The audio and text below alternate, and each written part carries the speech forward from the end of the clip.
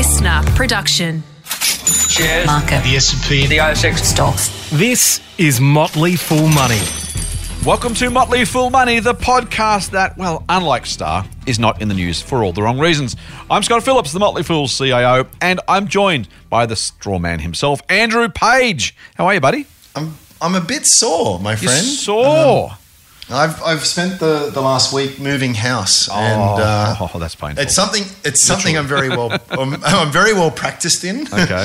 Moving house. We've had quite a few houses over the years, but I tell you, as I get older, it gets harder and harder. You get more and more stuff to move, and that is brutal, mate. Hopefully, are you injured or just muscle sore? Just muscle sore, but as I say, the older I get, I can't actually tell what's different between just a sore muscle and some permanent damage that may have been suffered. So I'm just looking at some boxes now, and just my heart is heavy. As heavy as that box. Sure. Yeah. Mate, I don't want to bring it in the gutter too quickly, mate, but it's kind of like drinking too much, right? There was a time in my younger years, I'm sure yours as well, where you could have a skinful the night before, wake up the next day and do your normal day's work. I haven't had a really, really big night for about 5 or 6 years now, largely because I just know how badly they hurt these days. And it's not worth it. I'm not sure if it's even maturity. I think it's literally just fear of the next day where I'm like, I got to stop because I can't do this anymore. I'm literally at that point, which is scary in itself. Those days are long gone. Yeah, they really, really are. Long gone. All right, let's not talk about us as much. Although, before we move on, Strawman, what is that again? We're a private investment club. I think I've heard that before. Same as last week. And the week before. And the week before. Yeah, that's it. But strawman.com, go check it out. We are closed for new members at this point in time, but you still be able to get some basic information for free, and hopefully find a few stock ideas perhaps. And I assume you'll reopen for new members at some point. Yeah, we do have a bit of a small cap focus, so we've tried to limit numbers so it makes it more manageable. Yeah. But it's working pretty well, so we may do that next year perhaps. There you go. If you like Strawman, jump onto the free site, check it out. I should just get my boss happy. Also mention fool.com.au, which is our website. But Andrew does give his time for you, dear listener, and appears on this podcast gratis. Basically, as do I, by the way. I get paid my day job, but we do this because we love it. We do this because we want to help our listeners, and also we both organisations want to grow a bit of love, a bit of exposure. So Strawman. I think that's the contractual number of mentions, isn't it, Andrew? Well, I think so, but realistically, if there's a soapbox, I'll go and stand on it, right? So it's sort of, I'm happy to be here. Oh dear, I'm a little bit mindful of, a couple of years' time, mate. Once we're a little bit older, I was going to say wiser, maybe just a little bit aligned. I can see you on a soapbox in Hyde Park ranting about something or other, mate. I'm not saying sandwich board, everything. The end of the world is nigh. I'm not going to mention the P word either of these today. We will have to mention it on Sunday because we do have some questions about that. But given your recent move, I can only imagine your views on property are somewhat heightened this week. Lots of fresh material, my friend. Yeah. All right, let's move quickly away from that before we get sucked into that particular vortex. Mate, let's get on with this podcast. A bit of stuff happening in the macro, and that's where we tend to start. Some really, really big numbers, man. I'm going to start with 3. The first is 100 million. The second is 5.4%. And the third is 7.2%. Now, let me go through those individually. So we know that our Victorian cousins, our Victorian friends, brothers and sisters are still mostly locked down, and we do hope that you guys are out soon.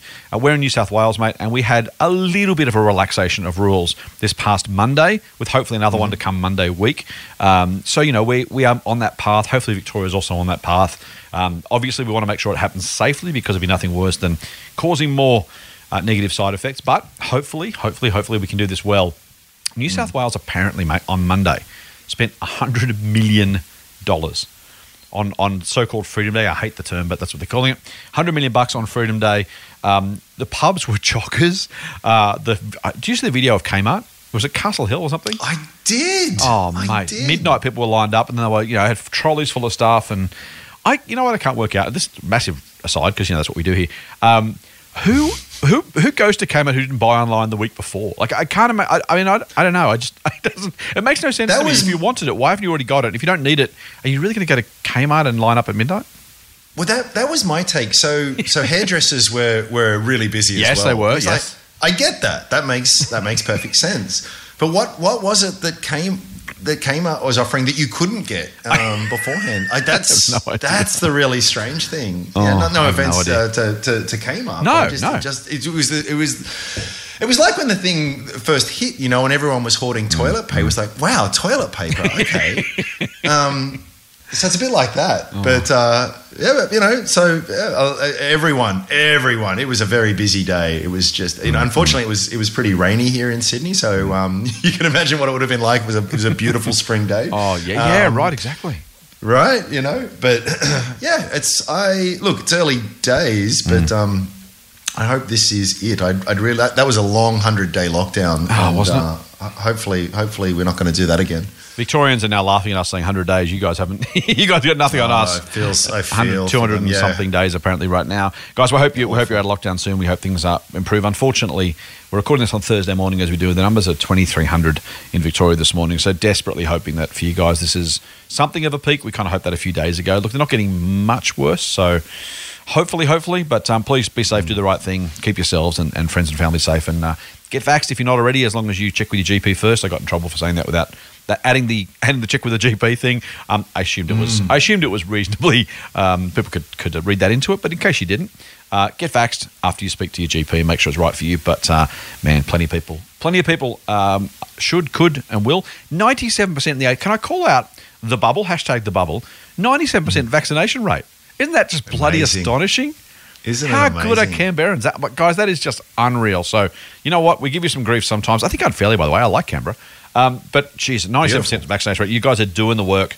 You're getting it done for yourselves, for your family, for the rest of us. So, super stoked. Well done. I know vaccinations have been limited up till now, so no grief from me for people who are behind. But if you could get out there and get it done, Queenslanders, Northern Territory, WA, I get you behind because there's no immediate kind of burning platform. But we'd love to come and visit you guys and put some dollars back in your tourism industry. So, if you could, we'd really appreciate it if you get yourself vaccinated. All right, enough of that, mate. Enough of that stuff. $100 million, though. The question, of course, goes to what happens from here. There's obviously, so Josh Frydenberg today was in the AFR saying the September quarter economic growth is likely to be a negative 3%, which is pretty decent. Not as bad as it was was it the July quarter when we've had the first set of lockdowns last year, but still big. Hopefully, the October, November, December, the December quarter is a good number, a positive number, so we don't go into technical recession. $100 million felt good. I got to say, man, I was at a cafe yesterday. I've been venturing out slowly, and I had to go to the bank for work actually, and then had to wait to get something processed and had to go back half an hour later. So I went and grabbed a coffee from a cafe. I was one of 3 customers in the cafe. So to whatever extent kind of things are coming back, the streets were busy, cars everywhere, shops open again. So that was kind of good for those people, but not quite back to normal yet. Things different around your way or the same, mate? I actually haven't been out really between. I've been sort of shipping between 2 different houses, Fair so enough, I haven't. But just observation around, of the roads. Yeah, definitely. Yeah, Okay. Definitely a lot more. But just speaking to some friends, and this is always the difficult thing about talking high level economic kind of stuff because there's just such a variation underneath it. And as we've said that before, there were people who went through the lockdown period. It was actually fantastic for them, right. From a financial perspective. And others that just went all the way to zero. You know, so it was this real uneven kind of thing. I suspect it'll be somewhat the same at the moment. So there's actually friends of ours sort of in the hospitality trade. They've actually chose not to open. Oh, wow. Well, just because they got burnt in last time. So it's just like, we're just going to give it a week and make sure. Because otherwise you got to, potentially you stock up on inventory and then throw it all out again later if there's another snap. So there is a bit of an element of once bitten, twice shy, I think that's out there. So... I don't know. This thing, I think from the very get-go, we've all been pretty optimistic about it. It's like, this really sucks, but, you know, I remember last year it was like, 2020, what a year, you know. 2021, we'll get back to normal. And here we are sort of approaching the end of it. And it's in Melbourne, you know, recording record numbers and just the variation of possible futures is quite wide. I mean, I'm not calling for this, obviously, but it does sometimes strike me that it's just like, well, Delta came out of nowhere, right? Didn't like it? we could have another one. Here's, as you know, I got a bit of a background in microbiology and all this kind of stuff. It only takes a couple of base pairs to change in these really small genomes, and you have a very, very different beast. And so I do actually think that when people say, when do we go back to normal? I don't think we ever do fully go back to normal. You reckon? The world has changed. Okay. Yeah, I think so. In some ways that probably just an acceleration of other sort of trends that were happening. We've often talked about the work from home kind of thing. Like that whole thing has changed. It was always, if you said you're working from home, most workplaces are like, yeah, right. So that's kind of changed. I think people are probably so when lockdown I did spoke to some people and it was very close to people. It was like, wow, that's it felt a little bit different. I don't know, and there are some industries that are still going to take a while to come back as well. So I don't know. I'm cautiously optimistic, of course, but these things have a way of surprising.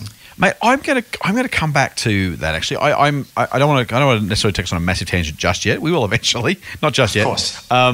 But I want to talk to you about some of the normal, new normal, old normal stuff, because that's actually a fascinating comment. It's worth having a chat about. So let's do that.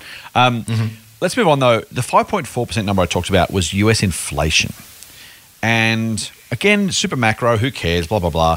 Except that the bankers said, "Hey, this high inflation is going to be transitory." 6 months ago, and yet, half a year on, it's still here. It's still 5.4%. That is a stupidly large number. And if you think about wage growth being effectively zero, now whether it's 0 or half or 1%, it's kind of close enough to zero. With inflation at 5.4, that means our purchasing power has gone back. We've lost $1.20. We all got a pay cut. Right. And so in the US, and so there's that as a consumer, and that's got its own political, demographic, geographic, economic impacts. But it also talks a little bit to the sorts of companies that we might want to think about buying or not buying. It's been so long. You and I are old, not that old, but old enough to remember the stories when I went through uni. I'm sure you did the same, although you didn't study economics. I don't know how many economic subjects you did at uni. It was all about stagflation, and it was all about the oil gluts, or the oil shocks, I should say. And it was all about that story of, hey, here's what happens with inflation. In the 20-something year, actually more than that. I was going to add the number up. Be honest. Uni. Yeah, I'm not going to. Since then, inflation's dead. I don't know what they teach kids at uni these days, but we were being taught Cold War and communism and Berlin Wall and stagflation and inflation and the wages accord.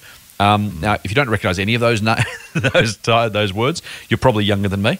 But you kind of move forward now to kind of what the economy we're in, and as investors, I'm going to say half the investing public weren't adults when we had to deal with inflation. I mean, inflation hasn't been an issue for 30 years? Kind of since the 90s recession. Like, we just haven't had it. And the whole idea was inflation was now dead, which is always, by the way, the watch out. When someone says, inflation's dead, we'll never have a problem with that again. It's like, oh, man, that's exactly the time you want to worry when everyone says, it's done, it's gone. We're not going to worry about that anymore. Yeah. But so I guess the question for you is do you reckon it lasts? And again, we don't know, but let's have fun with that, because the impact of that is the sort of companies you buy in an inflationary world matter. Maybe they're not different, maybe they're the same, maybe they are different, but it matters, right? If inflation's zero, the sort of companies you can buy, the sort of things you get away with are very different. If inflation is considerably higher and sustained at 2, 3, 4, 5%, you've got a whole different set of issues there, surely. Yeah, it's really hard. Well, just quickly before that, when you sort of said that you got a whole new generation who sort of come in each year. I remember reading something years ago. It's just like the major crashes are always sort of 15, 20 years apart, roughly speaking. Yeah. And one of the I don't know how true this is, but it always resonated. One of the explanations was that you get a fresh cohort in the finance industry, and that where you don't remember the last one. So it's kind of like, the 87 crash. I remember when I first started, I was like, look how crazy everyone was back then. We're so much more learned and smart and experienced Thank these goodness. days. And then there was the tech pop, and they're like, oh, that was so ridiculous. We'd never Yeah. make that mistake again. And then we had the Yeah. GFC, and then we. So it just there. I think there are memory. I think there's something to that. You're probably right. Kind of you when you read something in a history book, it is very different than having lived through it. Yeah, And even those that live through it, as you've often said, you get all these generals fighting the last war, where it's sort of like they are battle scarred, absolutely, from that experience. But the things that they're worrying about are things that were sort of unique to that period of time and to that set of circumstances. Whereas the next thing that knocks you for six is completely the unlooked for black swan kind of thing. So it's yeah, that's kind of interesting. But yeah, I think so. Yeah, what kind of companies do you invest in? I mean, I know I've always sort of said this. I just never like to make an investment where I need to be very accurate on some kind of macro forecast to do well, because I can't do that. I'm pretty firm in the view that no one can kind of do that. So rather than trying to sort of start with where is it going to go and then position accordingly, I try to just sort of take the approach of, well, if that does happen, I'm relatively okay anyway. Makes sense. So yeah, what does that mean? Well, if we were going to a high inflation environment, I'd want a company that has some pretty good pricing power, that's able to price on and increase cost to their customers. You know, I'm sure if we had a lot higher inflation, Apple fans would still be lining up around the corner to buy an iPhone, and they could tack on whatever, to make up the difference. Right. The other one, of course, is companies with highly leveraged balance sheets. Higher inflation means generally higher interest rates, which means higher interest costs and all of that kind of stuff. So I try to avoid those kinds of, just as a matter of course, unless there's a good reason to ignore that. So that's how I tend to play it. So it's interesting though, right? It is a horses for courses. So I think two very interesting examples on the ASX are Sydney Airports and Transurban. Yeah. Which are phenomenally leveraged. The amount of billions in debt. Both of them sailed, well, when I say sailed through, they certainly weathered the storm in both the GFC and also with COVID. Yeah, they had to raise some extra cash and strengthen things up, but the business was okay. And you kind of think, well, how is that different? Well, that's very different from maybe a mining services company that's got an 80% debt to equity. Sydney Airport has a lot of very real, very tangible, very valuable assets to back that up, and they're very long-lived assets. So in that case, you kind of say, well, that's a little bit more sensible. Nevertheless, a significantly higher interest rate environment is going to be a headwind for these guys, even though it's not an existential thing. It's still something to think about. I think that maybe. So here's the thing, and this is why I want to talk about it, mate. Because I'm going to say to you, and just not even to be an advocate necessarily, but if I think more about Sydney Airport and Transurban, they've got a lot of debt, right? But if inflation increases faster than interest rates, Transurban could actually make more money rather than less, particularly because Transurban's linked to CPI or higher, right? Oh, sorry, most of their toll roads are a minimum increase or CPI. Now, if inflation, let's take the US example, right? If inflation is 5% and their cost of debt goes up from 2 to 2.5, but inflation goes from 2 to 5, their margins will actually increase for a period of time, because they're all of a sudden going to say to their travellers or their motorists, hey, so we're allowed to charge you 5% more, we're going to. If their interest costs don't go up as fast as that, they actually could have growing margins. And I think, just to go back to your point about companies we don't have to make a macro call, I agree with that, mate, but I would say that I don't think a lot of investors these days, even without making the macro call, just a what if, right? So do you, even in the companies not you personally, but you think you own, have you allowed for the fact that what happens if inflation goes up? I mean, does this company, is it as attractive? Can it increase crop prices as quickly as its costs are potentially going to expand? And commodities are the obvious one. If you've got, a whole lot of debt plus some machinery plus wait staff to pay and all that kind of stuff, and that stuff goes up, and you're still reliant on the global commodity price, in theory, there's a margin crunch there. I think that's probably likely. But even other companies, mate, if you've got a big staff base and wages start to go up faster than you otherwise can put prices up, that can meaningfully crunch your margins for a period of time. Even in some of those companies where you say, well, I don't want to have to make a macro call because it's not Commonwealth Bank or it's not Transurban, so I don't need to. It's not fundamental to the thesis necessarily. Over a long enough period of time, compound inflation at 2, 3, or 4% a year in terms of the costs of a business relative to their ability to increase prices. If you can increase prices 1% a year, your costs increase 3.5% a year for 5 years. That's going to have a meaningful impact on your margins, even if you don't feel like it's a macro core company, surely. No, I agree with that 100%.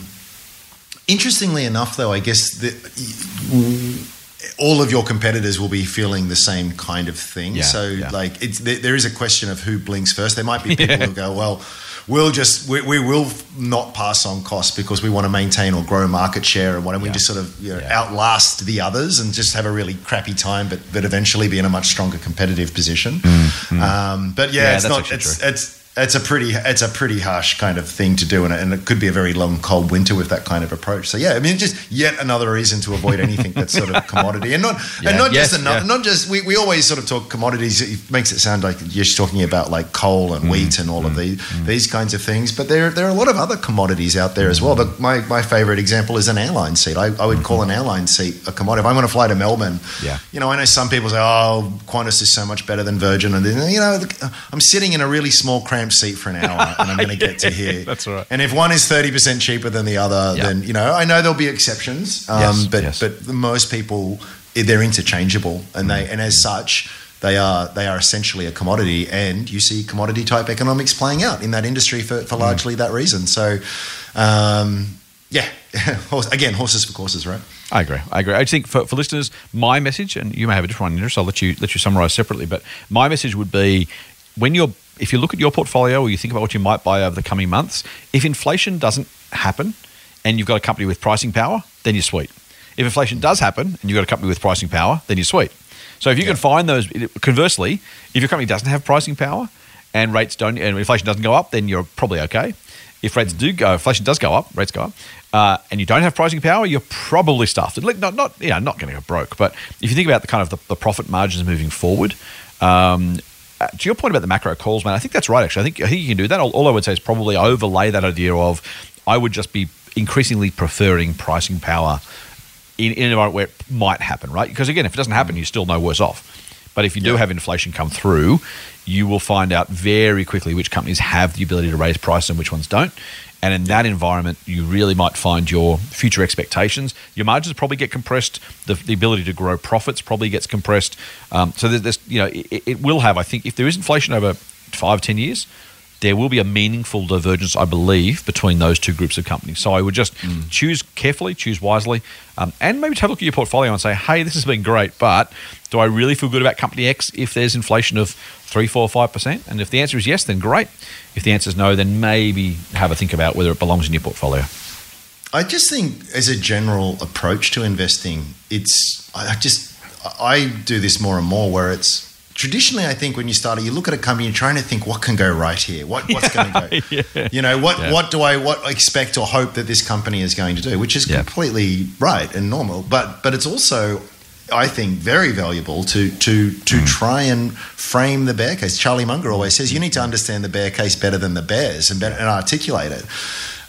So always go in. Your job as an investor is to try and prove yourself wrong as best you can. And I just think that if you can go through a process like that, and so again, it's very intimidating saying to someone, try and forecast what the economic environment's going to be like over the next 5 years. Who can? I mean, the experts can't do it. But just ask yourself, okay, I've got my eye on this particular company. What if we have a really bad recession? What if inflation goes up? What if a new competitor comes into the space? What if, et cetera, et cetera. So just ask all of those what ifs. Now, of course, in a lot of these, the answer is going to be it's bad.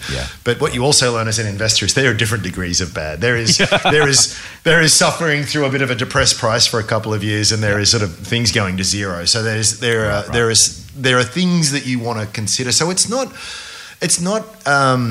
like with what the world actually delivers to you might be surprising, but at least it's something you don't have to think on your feet too fast, because you've sort of run some mental scenario analysis where you've kind of thought, well, actually, I did consider this as a potential possibility, and I've thought it through. So you can just avoid making those calls on the fly in a panic decision during an environment where your wealth is plummeting fast. Like that is not a good environment to make decisions on. in. That's so true. And so you just need to have thought through as much as, and that doesn't mean you're going to get everything. There's going to be a lot of stuff that just blindsides you, of course.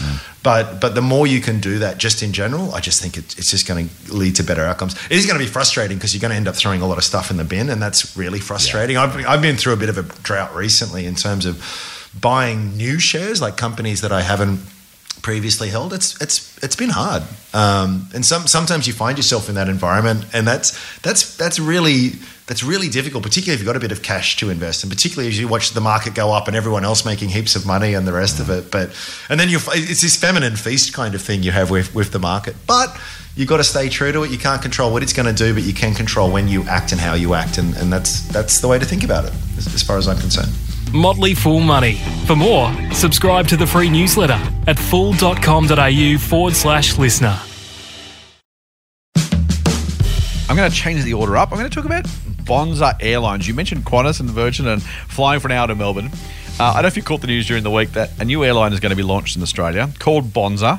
It kind of feels, I don't mind the name, but it kind of feels a little bit April Fool's joke-ish, doesn't it? You kind of think, if you're going to do an April Fool's joke, you'd launch an airline called Bonza, and you'd probably have Celeste Patterson as the patron or something.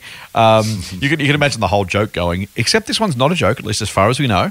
There's some ex-airline executives, some apparently very deep pockets out of the US, who are planning to open an airline, a low-cost airline called Bonza, traveling predominantly, not predominantly, but increasingly to those second-tier destinations that are underserved by the big airlines, Qantas and Virgin.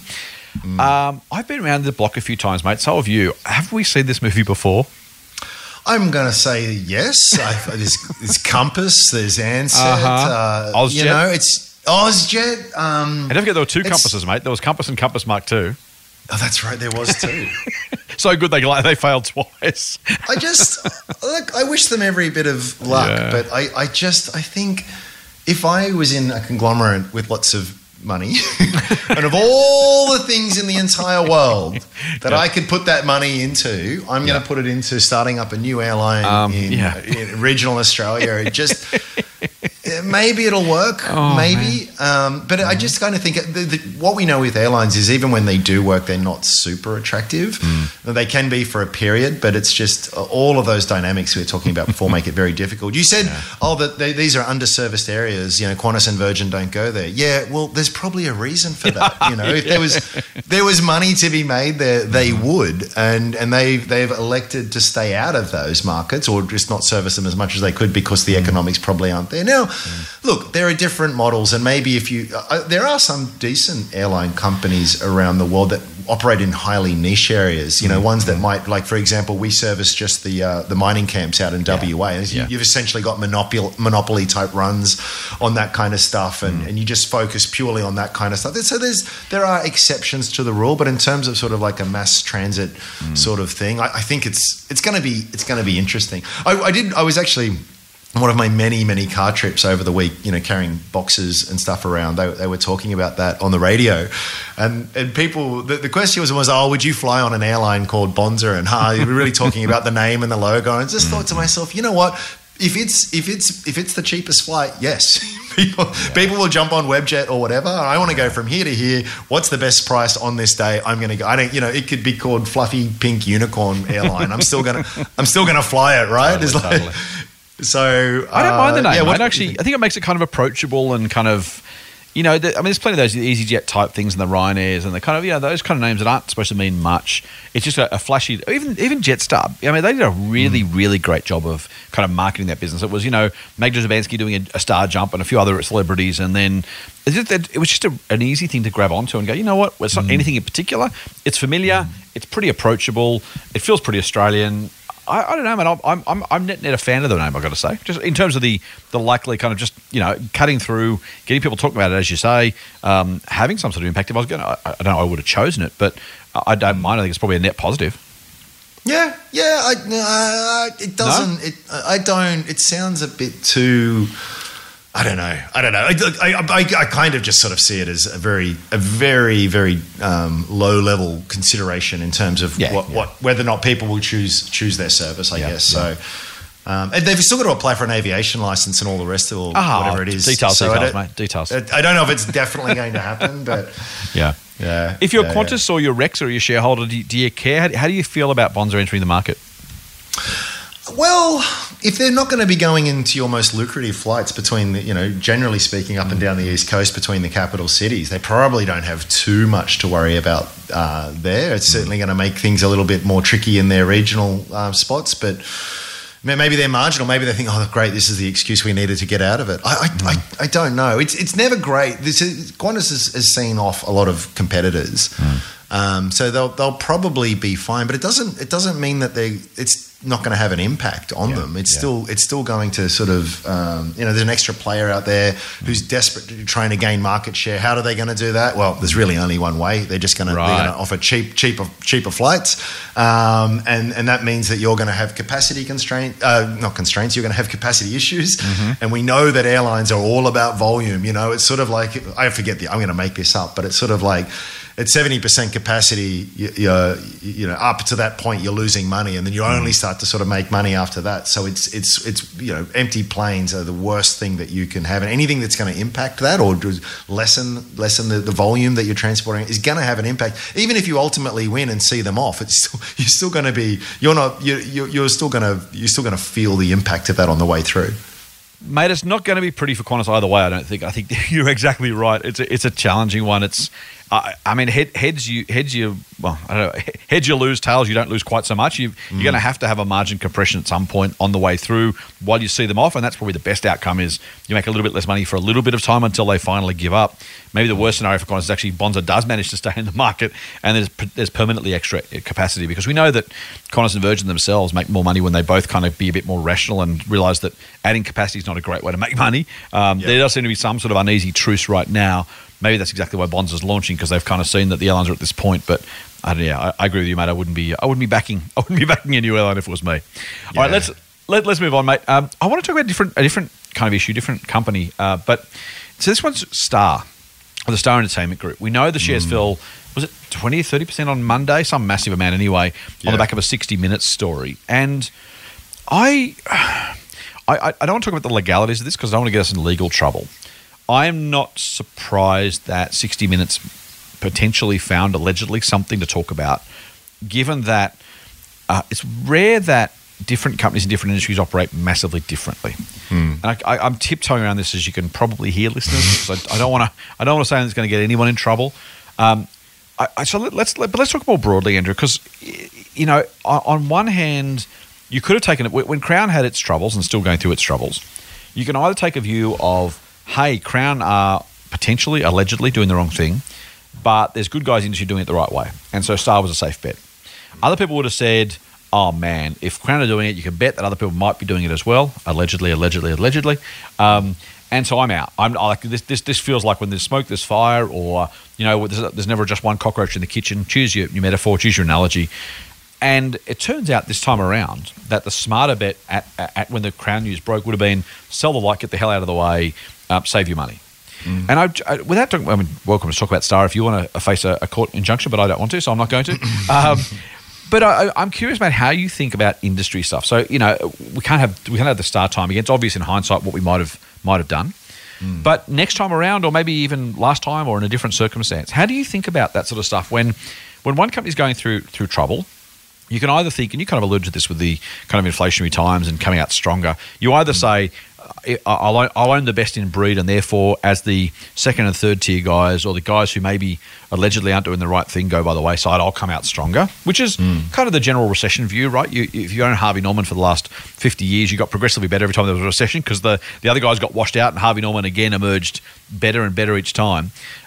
Or there is the potentially the Crown Star example where it's like, you know what? The sense that one company might have trouble might have told us that others would have trouble as well. How do you think about that kind of that question? And maybe it's always different, but how do you kind of mentally approach the idea of one company's having an issue, I own shares in, or I might want to buy shares in something in the same industry, a direct competitor, indirect competitor, but gee, now I feel like it's dangerous, or now I feel like it's an opportunity, or somewhere in between? Yeah, I think it's something you definitely pay attention to. I personally have a view with casinos that they're just really horrible types Allegedly. of businesses. No, they're horrible business. I'll say it. I'm not speaking about any specific one. They're horrible businesses. They do no good to society whatsoever. And So horrible investments or horrible businesses, mate? Just to clear it up, not for just. For the sake of- horrible businesses. But I think what leads from that there are some big things that you need to be comfortable with. One is, as we've seen, there's huge regulatory risk. So at the stroke of a regulator's pen, your business goes away. So Barangaroo doesn't exist, right, as in Crown's umbrella anymore because the regulator decided that. So that's something that you need to be mindful of. You also need to be mindful of just, I think, the nature of the industry. And I would argue, again, maybe I need to be careful here, but Please do. anyone who owns a casino, if there is not some form of laundering going through, even if it's very small scale, I mean, it's just it is almost implicit in what you do. Now, you might try your best to regulate, you maybe even do a really good job, but it's there and it exists. And so it's always something that for me has made me very uncomfortable.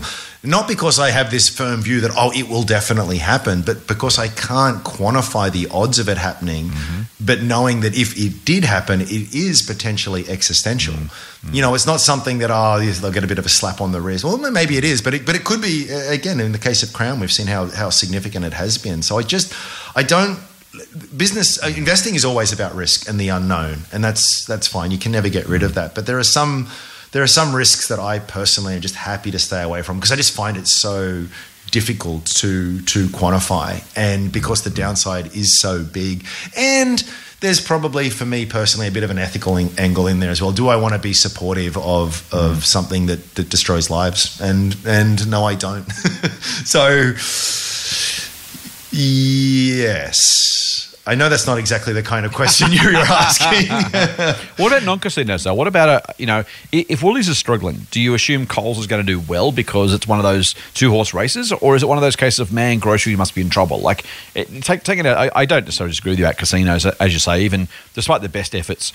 If you're a criminal with money to launder, you look around and go, I guess I'll take my odds at the casino, right? I think that's always a ever-present risk or danger.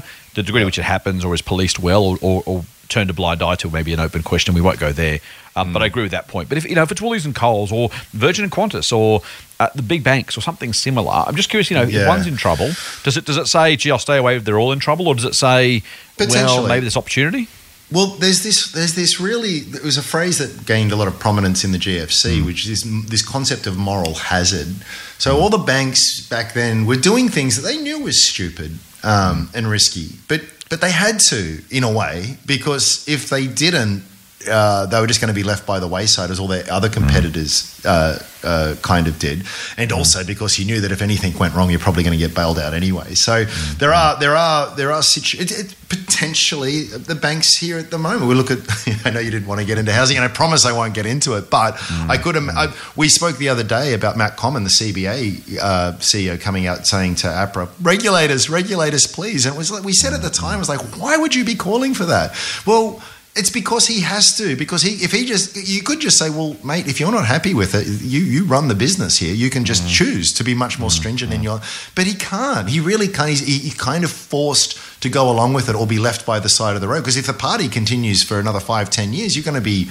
You're going to potentially leave billions of dollars on the table. So you kind of have to keep playing. So I think when you notice something in an industry like that, you've got to ask yourself, to what extent is this just perhaps an outlier who's deciding to be a bit cowboyish in their approach, or are there structural conditions, forces, and stuff at play which sort of leads to this kind of activity because it's either you're kind of compelled to. So I think to answer your question, I think casinos aside, I think I would look at those kinds of things and then ask yourself, is this an industry that is potentially going to be leaving a lot of money on the table just because it feels as though it's the right and proper thing, when you've got a lot of demanding shareholders and the rest of it that they're expecting things. It's just I can just see it's something to pay attention to, I guess. Yeah. That makes sense. I'm kind of the same. It's really hard, right? This is it's why I asked you the question, because I've really got a foot in both camps. Like, the idea that maybe, hey, if Crown's in trouble, And look, I have to say, casinos are very different for different reasons. The one you included is one. Also, two, they tend to be local monopolies. So there isn't necessarily great upside. But, you know, if Crown's Victorian casino's in trouble, there's no Star Victorian casino nearby. So it wasn't a case of, hey, the punters will walk across the road, or you know, they'll do necessarily better because of Crown's weaknesses. Maybe in terms of international travellers, maybe they'll get a few more. Maybe marketing's easier overseas, or there's other reasons why you might have said Star will be better. But in this case, I probably think they are almost unique, relatively unique markets. Again, there's tourism kind of crossovers in normal times, if not right now. So maybe there's that. In other industries, I tend to. I think it's really important to look at the why, as you've highlighted, mate. So if I take grocery as an example, it's an industry I know relatively well. In some cases, if Coles is struggling because food price deflation, there's a price war going on, and Coles is struggling, there's a pretty fair bet that Woolies is struggling as well, because they're both having this ongoing price war. So as you said, the cause of the trouble is part of it. On the other hand, when you see something like a Woolies just continuing to get sales growth month after month, year after year, they're doing something better, or Coles, depending on the case. But, you know, you're kind of like, okay, well, this is, you know, there is a winner and a loser right now in this industry because they are attracting more customers and all that kind of stuff. And it's worth, you know, those are very different circumstances where Coles might be suffering on one hand. I'm using that pair. Coles might be winning for all it's worth. I don't want to annoy any Coles shareholders. But, you know, Coles might be suffering because there's price war, in which case they're both going to get caught, or because Woolies is doing a better job of marketing or ranging or something, and so, you know, those bloody plastic toys. So they're getting more customers and they're coming from Coles, in which case you've got a very different dynamic. So I think you're absolutely right. Looking is really important. But I will say the reason I have foot in both camps is I think there's always opportunity, right? If you see someone in an industry suffering or struggling, it's very, very much worth asking the question, either to protect your capital if it's industry-wide, or as an opportunity to actually go and buy the competitor who's likely probably doing really, really well, and there may well be more to come. So I think I don't have a stock answer for that, but what I do know is, for me at least, that's a really, really good starting point for a bit more analysis, because it says, hey, there's something going on over here, come and have a look. And that's always worth checking out, particularly if you're looking for new investment ideas. Just go, hey, well, I don't know what it is, but I might go and find out, because there might be some value there. Or, as I said, a reason to maybe I sell Woolworths if I owned it. If Coles is struggling, if I realise the issue is a price war, it's going to hurt both their margins for the next few years. That's not a good outcome for anybody. A bit like the airline price war, the same kind of story. Yeah, definitely. I mean, it's one of those things that you just. I think last week, the week before, you do build up a real knowledge base the more you do this, and there are some, you can spend a lot of time researching a particular company and come to the conclusion you don't like it, but there's a lot of value still in that process, because you've hopefully learnt a few things about the industry that you can apply sort of next time, you know, and there are some really key insights that really just they're not something you could just induce, you know, but once you sort of know, it taints your entire view. So I caught up with a friend briefly recently, and he's responsible for doing a fit out in a big university. I won't say which one. Anyway, saying, I've got all these flat screens. Do you want one? I was like, what? What do you mean? He says, like, oh yeah, they're throwing them all out. And why? Why would they be? He said, oh, we've won all this work. And I said, wait a second, wait. The universities are doing it really, really tough right now. You know, why on earth would they be spending all this money to replace screens that might be a little bit old but work perfectly, and getting rid of desks and completely fitting out whole buildings and all the rest of it? And he said, well, because the budget period's coming up. If they don't spend the budget, they won't get it. They lose it. And it just, you know, it's one of those insights you kind of think, I would never have worked that out. Or you know, it doesn't make any rational sense that an industry that is well known for suffering really immensely right now would be so flagrantly wasting money. But then when you sort of understand some of, and this is a very bespoke example, but it's I've picked up a few of those things over the years in certain industries that just allow you to look at things in a slightly different way. And it might be not that you've got any clearer picture as to what's going to happen, but perhaps you've got a better picture of your inability to know what's going to happen, or something like that, which just can really flavour the conclusions that you draw from looking at certain things. So, and as what you said there in terms of the supermarkets example, it's just, that is the classic one. But we also know there as well that you are going to have, what am I trying to say? The biggest threat in a lot of these cases is the irrational competitor. Yeah, totally. Where they're doing something that is actually going to hurt the industry, probably not going to win for them, and it's just a disastrous idea. And it's like, why would anyone do that? Well, it happens all the time. And it's like, and you sort of shake your fist at the sky and say, oh, this is crazy. Why would you do this? You're just going to hurt yourself and take everyone else down with you. And yet it sort of happens, and it can really hurt the good players. So definitely something to be mindful of. And yeah, I don't know.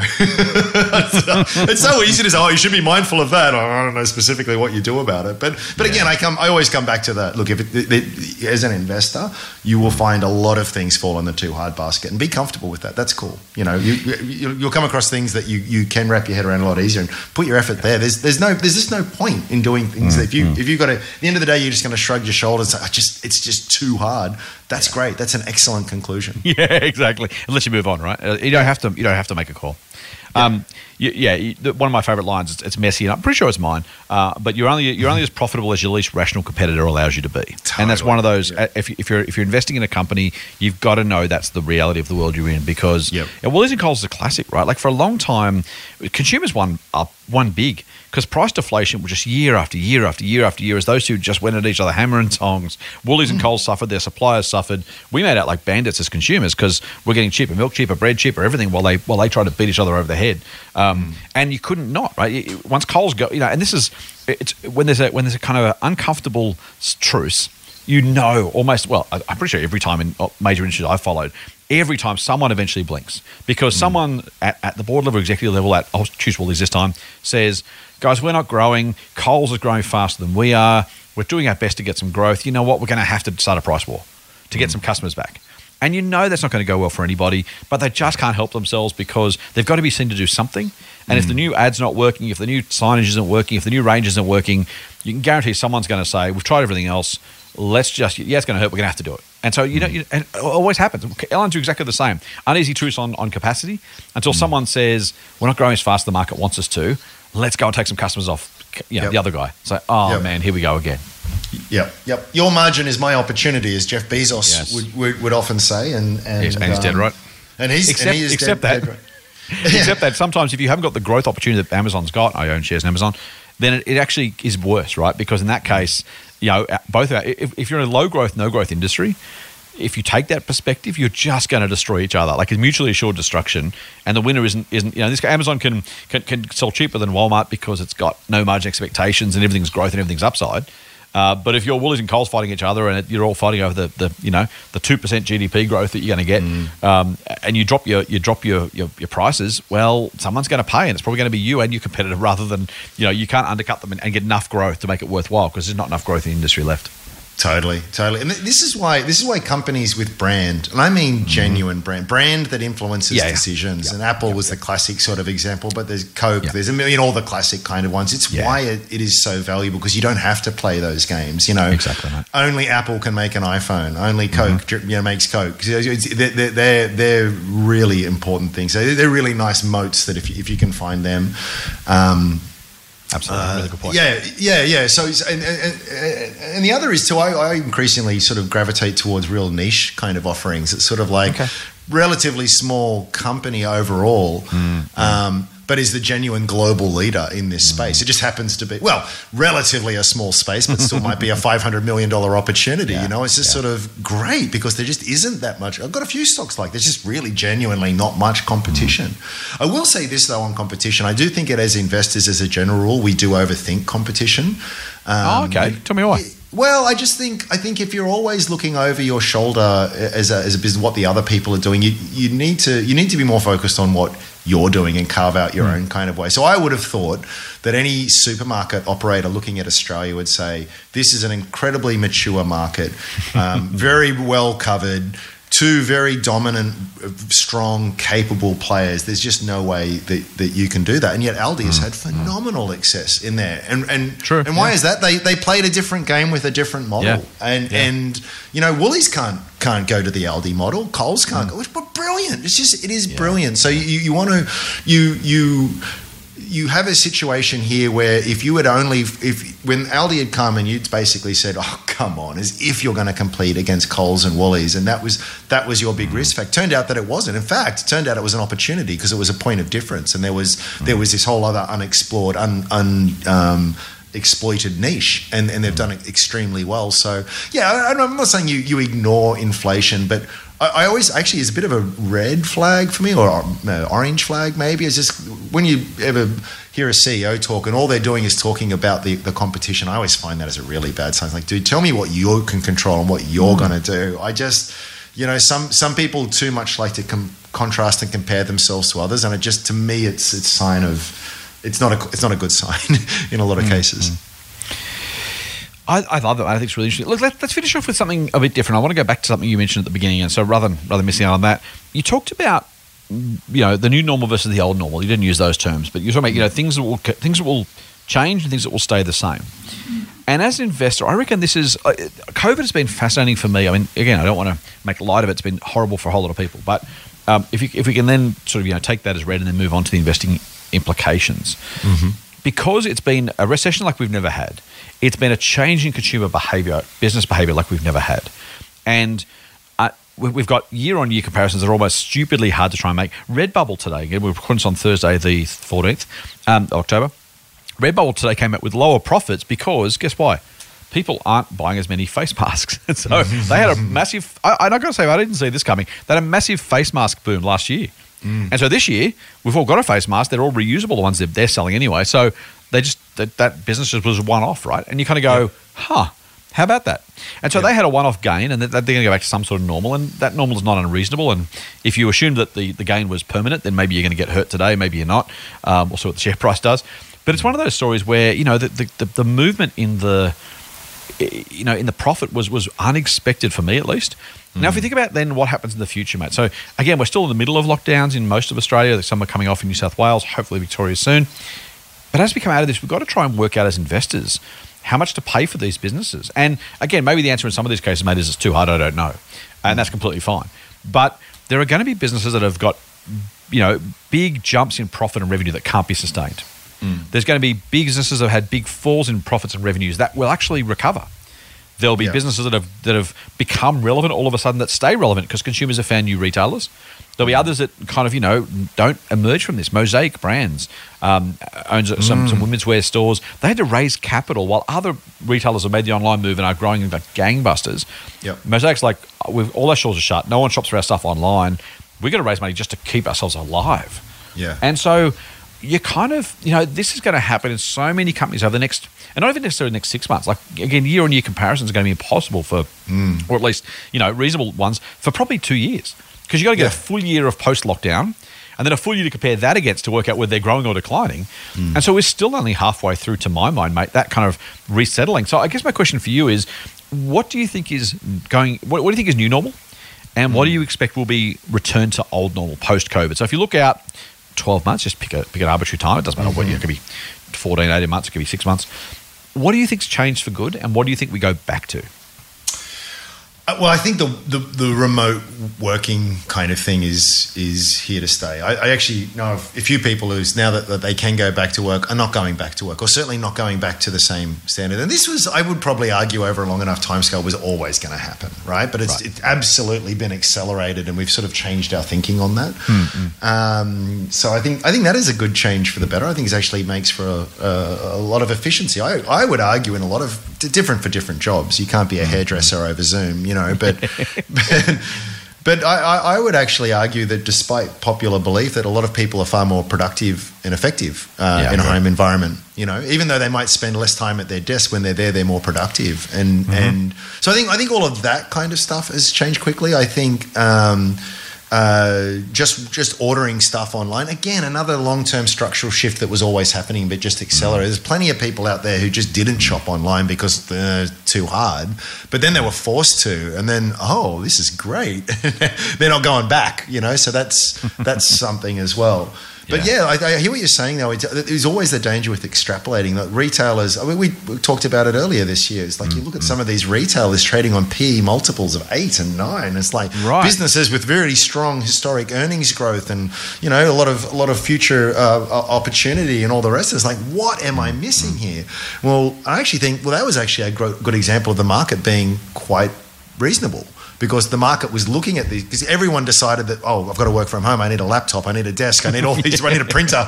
You know, and everyone ran out, and JB Hi-Fi had the best quarter it's ever had, kind of thing. You know, but that at the same time was also you don't have to be Nostradamus to go, well, that's not going to continue. That's a short-term spike. Extrapolating that out to infinity is going to be extremely dangerous. Yeah.